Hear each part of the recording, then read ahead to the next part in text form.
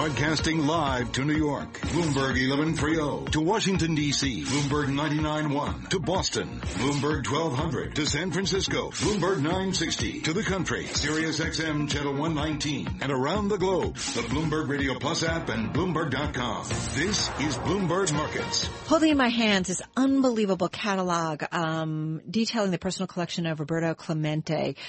Played, 18 seasons in the Major League, and he's now his family auctioning off so many items. This collection is vast, and we're going to talk about that with the president of Hunt Auctions, who is handling this. We'll get to that in just a moment. Let's, though, get another check on your top business stories. We had a bunch of news throughout the day and after the close. Doug Krisner all over it. Well, I'll be listening to that conversation. Pittsburgh Pirates, the old days. Yeah, the old Forbes Field in Oakland.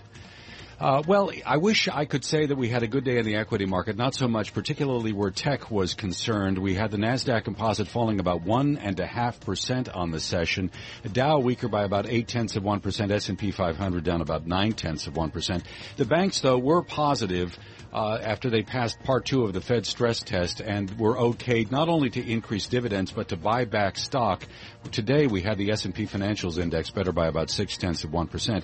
Earnings news after the bell. Strong revenue numbers from Nike per share, 60 cents in earnings. That was a dime above forecast. So the stock in Nike right now higher by more than 3% in late trading. Meal kit company Blue Apron stock finished unchanged. This was the first day of trading. The company raised $300 million in this IPO, and now they've got a market value of less than $2 billion. There's already scuttlebutt about perhaps the company having to raise more money because today's IPO didn't do that well. Rite Aid stock was down more than 26%. Boots Alliance, this is Walgreens Boots Alliance, scrapped plans to take over all of Rite Aid. They will instead buy just a small piece, and they'll pay about $5 billion to do so. Rite Aid will now become more of a regional player in the retail drug space. U.S. 10-year Treasury last quoted in New York up about 4 basis points, a yield here at 2.26, so we got a little more slope to the yield curve. WTI crude oil right now in electronic trading at 44.87. We're up just about 0.3% in electronic trade. Carol, I'll send it back to you. All right, lovely. Doug Krisner, thank you so much. You are listening to Bloomberg Markets right here on Bloomberg Radio.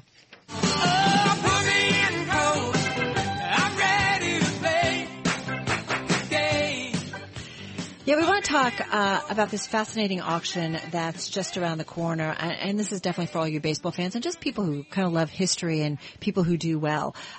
It's all about Roberto Clemente, his collection going up for auction, and some other items as well from those in the world of baseball. Here to tell us about it is David Hunt. He's president at Hunt Auctions in our Bloomberg 1130 studio. Welcome. Thank you. Great to be here. Tell us about this auction.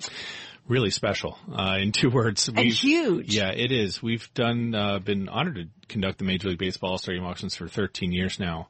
And we try to have a really exciting sort of assortment of items each year, the Babe Ruths, the Mickey Mantles, that sort of thing. And we have those this year. But Roberto Clemente's personal collection, it's tough to top that one. We've been fortunate to deal with a lot of players and their families in our career, Ted Williams, Joe DiMaggio, but Roberto's just a different sort of player, different sort of icon, on the field and honestly, more importantly, off the field and how he lived his life. Tell me about when you got access to the collection, started going through it. What kind of moved you?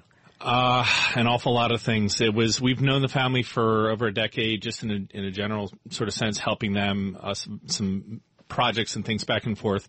And with an event like this, you don't pitch it, if you will. It just happens, or it doesn't. Right. And that's the right way to do it. They kept a lot of things that were important to them. They'll never sell them. That's great. There's things in museums. There's things that Roberto gave away during his career. But this is a great group of items that they wanted to share with the fans that have kept that legacy so much in the forefront in sports history for these last 40 years. So having the honor, and that's the right way to word it, to go through these things and be sort of some sort of a custodian about them, right, is it's exceptional. It's just a lot of fun. It's fun just kind of going through this catalog. Tell me some of the highlights of the auction. Yeah, of course there's things. Or what you expect to be highlights. Yeah, good point. There's sort of the obvious things, if you will.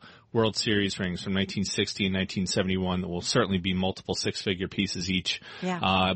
Two of his 4 silver bats from the 1964 and 67 seasons. game-worn uniforms from 1966, MVP year, 71, 72, and his 1960 World Series uniform. All of them $50,000 to $250,000, if not more, each. So there's lots of those, what I guess you would call traditional baseball pieces.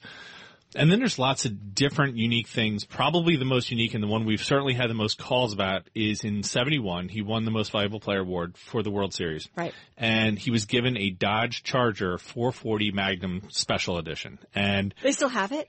They have it, and it is on its way to Miami right now. So you want to talk about sort of a classic or the definition therein. We've just had an enormous amount of interest in it, not just obviously as a car, but the fact that it was his. There's photos of him. He won it because winning the World Series MVP in 71. Right. And then there's things like, classic 1970s, silk butterfly collar suits that he wore because he emanated style at a point where athletes really didn't act that way. And he sort of was a trailblazer in that way.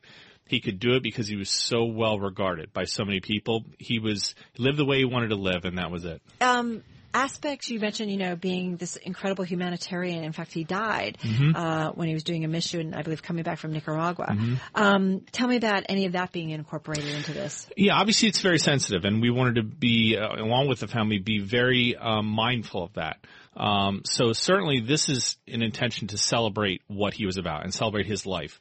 But you talk about his humanitarian efforts. He literally gave his life helping others. He was on New Year's Eve in 1972. I mean, literally New Year's Eve, a professional athlete at the pinnacle of his career decided to fly and help earthquake victims in Nicaragua, and obviously perished tragically. But, this is again meant to celebrate what he was about, which was giving back to others. And what his legacy has meant for his family as well, and all the years that Roberto Clemente and his sons have given to different projects. It's unbelievable just going through this book. Here's a learner's permit, 1954. I mean, the amount of documentation and just items that were kept. Yeah, it is. It's like an archive. Wow. And one thing that we're very proud of is any of these personal player collections we've handled over the years. There really is a way to do it and a way not to do it. And there's many, many things that are of good value that should never be sold and aren't here and won't be here. Those things should be retained, kept by the family or loaned to museums. So we're very careful to almost curate the pieces that go in, and do it in a way that's respectful of the player, the family name, and let people enjoy it, which it should be. You mentioned the Charger, and that is a pretty cool car. Yeah. Is that like your favorite piece? I think some of my favorite pieces actually relate. They're a little bit more obscure. They relate to some of his playing career in San Juan, in Puerto Rico. Yeah. Again, amazingly, he would go back in the off season, and this is when he was an established player and playing the winter leagues over there. Could it be to hone his skills? Maybe. But quite frankly, it's because he was beloved. He is the singular name in Puerto Rico sports history, period. I mean, there's lots of other great players, but he is the icon of icons. And I think to go back there and play during the winter, we've got lots of trophies and rings that celebrate that. I think it's really unique and rare, too. And him remembering kind of where he came from. Exactly. Says a lot about absolutely. the man. And you certainly play an incredible homage to him. Where can people find out information? Yes, if you go to huntauctions.com, all the items are up there for bid, and then it'll culminate with the live event down in Miami with the Major League Baseball All-Star Game Fan Fest. David Hunt of Hunt Auctions, thank you so much. Thank you. Let's get another check on your latest world and national news headlines. Nancy Lyons all over it in our Bloomberg 99.1 newsroom in Washington. Hi, Nancy.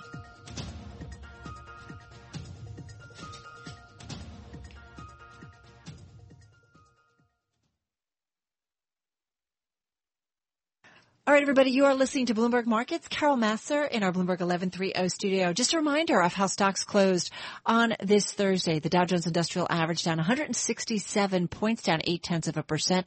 The S&P 500 a loss of about 21 points, down 0.9%. NASDAQ, the biggest hit on a percentage basis, down about 1.5%, down 90 points. Those major market averages, though, finishing off their lows of the session. You are listening to Bloomberg. Of course, we did also get Nike earnings after the closing bell. Just a quick rehash because we are seeing Nike shares move in the aftermarket. Nike, fourth quarter earnings per share, 60 cents a share. That's 10 cents better than what analysts were forecasting. Revenue also beating the estimate that was out there. And the stock, looking at the after hours trade, certainly going to be a name that we will keep a watch on tomorrow. That stock is up about 2.8%. Just taking a quick look at some of the most read stories on the Bloomberg terminal. A reminder, too, of something we've covered here throughout the day, and that is Walgreens Boots Alliance scrapping its takeover of rival Rite Aid Corporation, instead buying a smaller piece of the drugstore chain after the original deal was doomed by U.S. antitrust problems. Still doing a $5.2 billion deal, but nonetheless smaller than that original $7.4 billion. Bloomberg Markets, Carol Massar, and you are listening to Bloomberg Radio.